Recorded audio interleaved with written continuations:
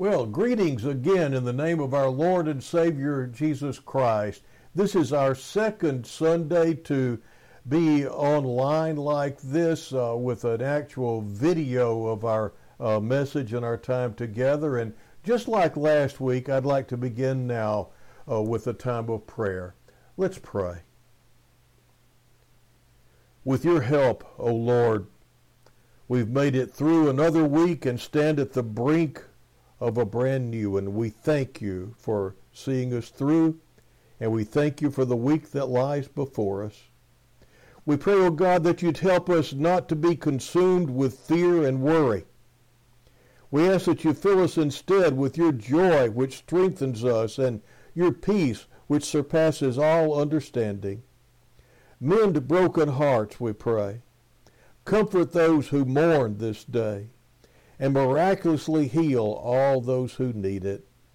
We pray these things in the precious name of Jesus. Amen. Our scripture lesson at this time comes from the Gospel of John, the 20th chapter, beginning with the 19th verse and reading through the 23rd verses. So, when it was evening on that day, the first day of the week, and when the doors were shut where the disciples were, for fear of the Jews, Jesus came and stood in their midst and said to them, "Peace be with you." And when he had said this, he showed them both his hands and his side. The disciples then rejoiced when they saw the Lord. So Jesus said to them again, "Peace be with you. As the Father has sent me, I also send you." And when he had said this, he breathed on them, and he said to them, "Receive the Holy Spirit. If you forgive the sins of any, their sins have been forgiven. If you retain the sins of any, they have been retained." May God add his blessing to the reading of his word at this time, we pray. What I want to do in this message is look with you at Jesus' first appearance to all his frightened disciples after the resurrection. If you'll recall, last week we looked at his first appearance, which was to Mary Magdalene. And this time he's appearing to the 11. And what I want us to see is, first of all, how the risen Jesus acted, and then what did the risen Jesus say? That first appearance to the disciples as a group happens, as we see here in John 20, 19 through 23. And first of all, I want us to just look in John 20:19 and see how Jesus acts. On the evening of that day, the first day of the week, the doors being locked where the disciples were for fear of the Jews, Jesus came and stood among them. Now, here I want us to be looking at three facts of how Jesus deals with us today. And we can see this by looking at this first appearance to his first appearance at his disciples way back then. So this is the evening of the Sunday that he rose from the dead. That morning, Jesus had appeared to Mary Magdalene, as we looked at last week, as I mentioned earlier. But now he appears to all the disciples at once. Now, I want you to notice three things. First of all, the doors are locked. Secondly, the disciples are in fear. And then third, Jesus comes to them and he stands in their midst. And those three facts tell us three things that we can know about how the risen Lord deals with us today. First of all, and this reminds us so much of the time that we're in now, the doors were locked.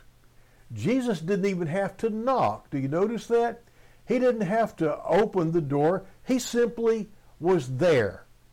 And it's made clear in the passage that he wasn't a ghost. Look at verse 20. He showed them his hands and his side. In another place he says, touch me and see. For a spirit does not have flesh and bones, as you see that I have. And so he has a physical body, but not exactly like ours. It's the same, yet different. He was simply there in spite of those closed doors, which means that in your life today, in your life, Jesus can go where no one else can go. He can go where no counselor can go. He can reach you and reach into you anywhere and any time. There's no place where you are and no depths of personhood that you are which Jesus can't reach.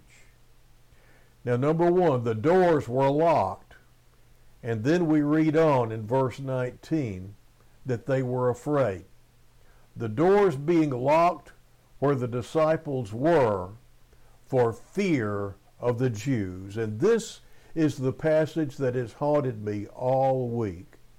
And especially this portion right here. The doors being locked for fear of the Jews. They were locked behind closed doors because of fear. Now, it's understandable. Their leader had just been crucified as a threat to Caesar, and their fear is totally understandable. And it's into that fear that Jesus comes. Now, I want to draw your attention to this because this is where I see a lot of people right now. At the beginning of this lockdown time, I saw people that were afraid of the virus. And then a little bit later on, I began to see a fear of financial difficulty and wondering if they could make it through. And now that there is a glimmer right now of a loosening of some of the constraints, I'm seeing a different kind of fear. I'm seeing fear that maybe the pandemic will get worse once things are loosened up. And at the same time, fear that we're going to see a tremendous financial crisis around the world. You see, we see one fear just stacking on top of another. And what Jesus is saying in this action is, I come to my own when they are afraid. I don't wait for them to get their act together. I don't wait for them to have enough faith to overcome fear. I come to help them to have enough faith to overcome fear. And I want to testify that after 45 years of being a Christian, this is true. It's still true today. The risen, living Jesus is still doing this. He comes when we cry out to him in fear. He comes when we cry out in desperation. He helps us. I've called to him 1,000 times, Jesus, help me. In fact, this is an anniversary in a way. 45 years ago, last Sunday evening, the Easter of 1975, I was at a place where I wasn't sure. Well, I had just come to realize that there was a God. And I realized that the reason why I couldn't sense his presence with me is because I had sinned mightily. And I realized that there was nothing I could do to take away that wall of separation that I had brought about on my own through my sin. And I realized that when I stood before the judgment throne of God, he wasn't going to ask me about what happened back in the Garden of Eden. I was going to be held accountable for the things that I had done. Me and nobody else. I couldn't blame any other thing, any other person. It was me. And I realized that I could not undo one thing that was wrong. I could not take back one bit of pain I'd inflicted on another person. I couldn't take back one lie I had ever told. I couldn't take back all the times that I had disappointed him. And all I could see was the fact that the only thing I could see after this life was eternity in hell. And in great despair, and realizing that somehow the cross, the church said, made a difference, but not knowing how to work that, how to do it, how to even pray, I just cried out, Jesus, help me. And in that moment, the risen Christ, through the presence of his Holy Spirit, entered into that room, and he saved my soul, and he gave me a peace that passes all understanding. And let me tell you, he will do this for you too. If you receive him into your life for who he really is. Now, the next thing I want us to look at is the fact that Jesus comes to them and stands in the middle of them. Verse 19, the doors being locked where the disciples were for fear of the Jews, Jesus came and stood among them. And the point here is that he came right into the middle of their meeting. He didn't come to the edge and call out through the wall and deal with them like some distant deity. He wasn't playing games with them. He wasn't toying with their faith. He wanted them to see him and to know him and believe in him and to love him. And that's what he wants for you today. And oh, brothers and sisters, that's what I want for you today. I want you to experience the living Jesus in your life today, to know him, to have him draw near into your life where no one else can go, to have him help you in your fear in the way that no one else can help you, and to have him come to you, close to you, not calling to you from a distance, but coming right where you are. And that's what I pray happens for you. If you are in fear, or if you're in despair, or if you're just at the end of your rope in some way, I tell you, he will come where you are. In doing these three things, Jesus gives us three things when he comes to us. And those three things are peace, power, and purpose. Now, I don't have enough time today to really go into power and purpose, but you see, peace comes first. It precedes everything else. And so that's what I want to focus on today. So what does he say? He says, peace be with you. 2 times he says, peace be with you. Back on March the 11th, just as we were beginning to wake up to the seriousness of this pandemic here in the United States, I attended a Lenten luncheon in Brookshire, Texas, and by next week, that time, the quarantine had begun and churches began to suspend gathering for worship for a while. And I must say, I miss that. And I look forward to once again gathering together in our sanctuary at San Philip to worship in the presence of my Lord and with my brothers and sisters in Christ, because there's just nothing like getting together with the family of God. But at that afternoon, well, it was early afternoon. During his message that day, Reverend Phil Gross asked us a question, and he asked us to share our answer with the person next to us. Now, the question was, in the midst of all this threat of pandemic, what are you feeling?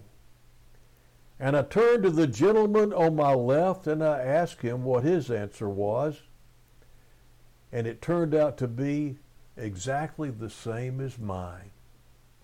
Peace That's what we were feeling in the middle of all of this, and that's what we're still feeling in the midst of all this. And whenever we both just said, peace, we both just gritted each other for having found we were true brothers in Christ, and we shared for a while about how no matter what happened, we knew that everything was going to be all right. We knew that even this was accounted for in Scripture. So how about you? Are you at peace in the midst of this worldwide storm?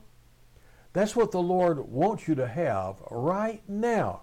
Just as he spoke to those disciples then, he speaks to you, and he says, peace be with you. Before Jesus says anything about power or purpose, he wants to establish peace. Now the order here is really important, because you see, the peace that Jesus gives is before and underneath any of our empowered actions or any of our purposeful deeds. We don't initiate peace with Jesus by our actions. He initiates peace with us. The Apostle Paul explains it like this. He, speaking of Jesus himself, is our peace, who has made us both one, Jew and Gentile, and reconciled us both to God in one body through the cross, thereby killing the hostility. This peace that Jesus offers the disciples is the peace that he accomplished when he died for them on the cross. And that's why in verse 20 it says, when he had said this, he showed them his hands and his side. And he said, basically through his showing them this, I'm the one who died. I'm the one you abandoned. And I am the one who was pierced for your transgressions. And the reason I can offer you peace is because by my blood I have covered all your sins.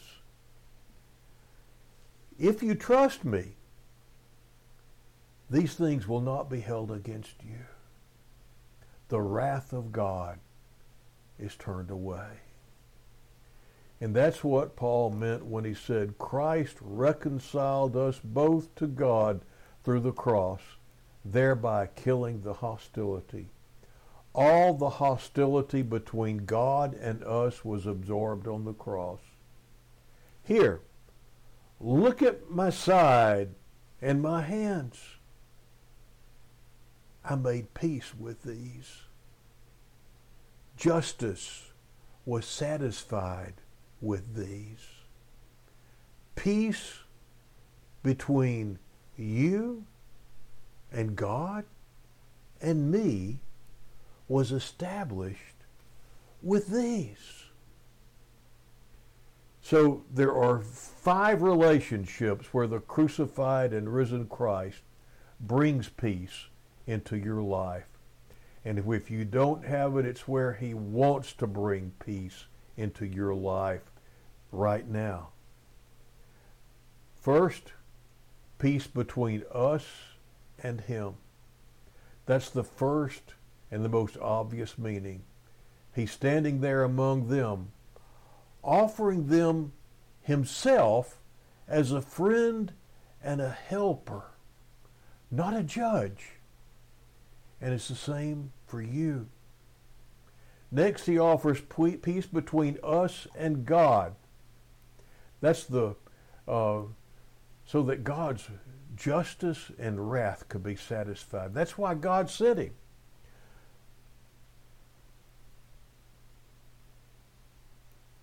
God makes peace with us by substituting his son's suffering for our penalty. And now he comes to us as a loving Father. Next, peace between us and others who are in Christ. There's a great peace that is found between brothers and sisters in Christ. To be reconciled to God is to be reconciled to everyone who has been reconciled to God. There's no hostility vertically, and there's no hostility horizontally. No racism, no ethnocentrism, no classism, no sexism. As it says in Galatians 3:28, there is neither Jew nor Greek, there is neither slave nor free, there is no male or female, for you are all one in Christ Jesus.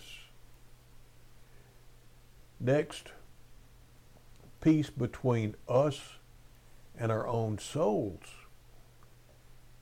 The New Testament letter to the Hebrews says, the blood of Christ will purify our conscience from dead works to serve the living God. There's such a precious peace in having a clear conscience. Oh, I don't know how many people, but many, many labor under the misery of a defiled and guilty conscience. But let me tell you, if you are one of those who says, I can't forgive myself, here's what I say, and just hear this. That is what Good Friday's for. Peace with yourself doesn't mean that you start seeing past sins as desirable. It doesn't mean that you see them as okay. It doesn't mean they never happened. It doesn't mean they cease to be painful. It means they cease to be paralyzing. The pain may not be taken away immediately, but the penalty is taken away immediately through Christ, and that makes it possible to begin to heal and to move on with a hope-filled life while you do. Lastly, peace with the world. Yes, when Jesus died, he did what needed to be done so that someday, in God's time, all evil will be cast into outer darkness and the entire new creation will be full of peace and righteousness. Peace with Jesus, peace with God the Father, peace with others in Christ, peace with ourselves, peace in our heart, and peace with the world. Now that was an amazing thing that Jesus accomplished on the cross. Now, how do you receive this peace? Everybody doesn't have it. It's a gift of God. We receive it or we walk away from it. A better way to say it would be we receive Him or walk away from Him, because you see, He is our peace.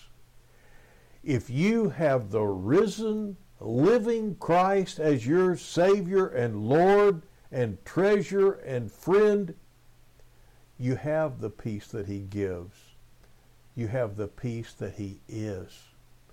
It says, as I said last week, to all who received Him, who believed in His name, He gave the right or the power or the authority to become children of God.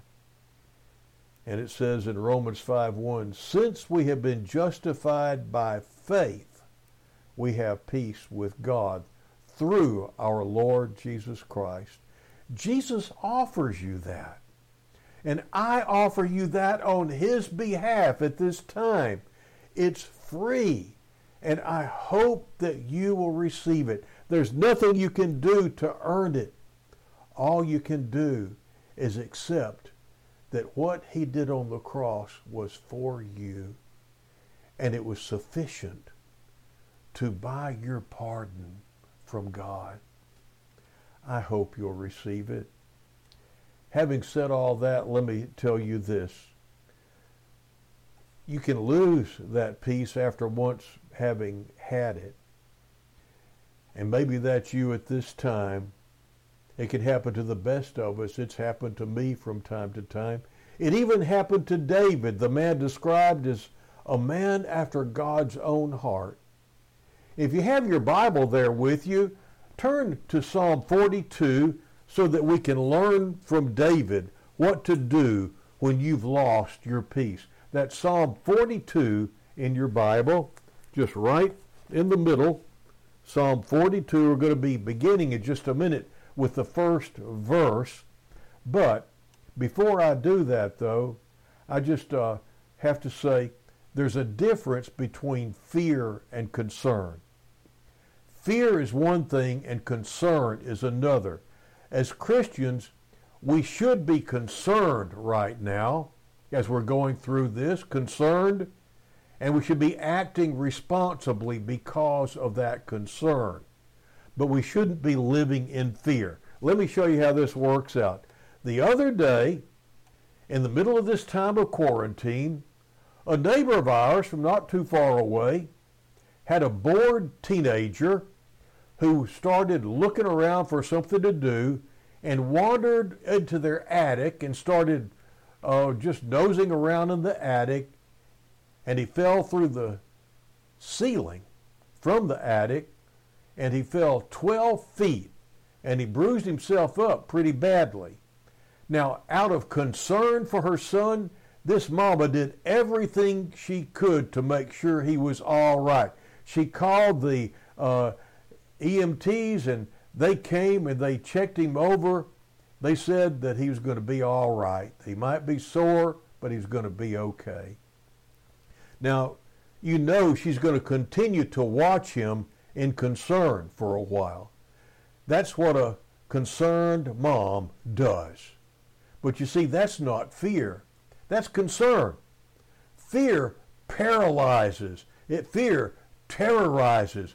Concern mobilizes you to do what's right and what's responsible.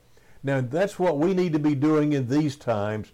We need to listen to the officials and experts and cooperate with them to get us all through this. But you see, we shouldn't be doing it out of fear. We should be doing it out of concern and Christian responsibility, knowing that our Lord is by our side, and since we are His, He is going to get us through this.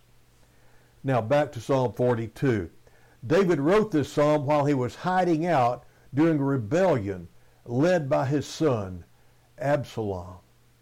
Now that in itself should have broken David's heart. Now, I'm sure it did. David wanted to go out and lead the troops, but his advisors said, no, that's not the best thing to do. Because you see, if you go out to fight, they're going to all be coming after you. You need to stay in a safe place so that you can reign after this is over.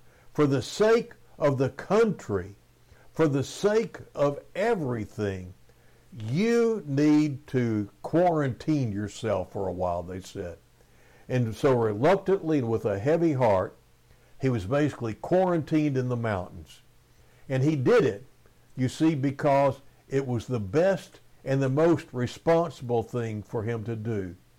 He didn't do it out of fear. He was one of the bravest men and one of the toughest fighters that you'd come across. But he did it because it was the right thing to do. Now, I can identify with that right now, can't you?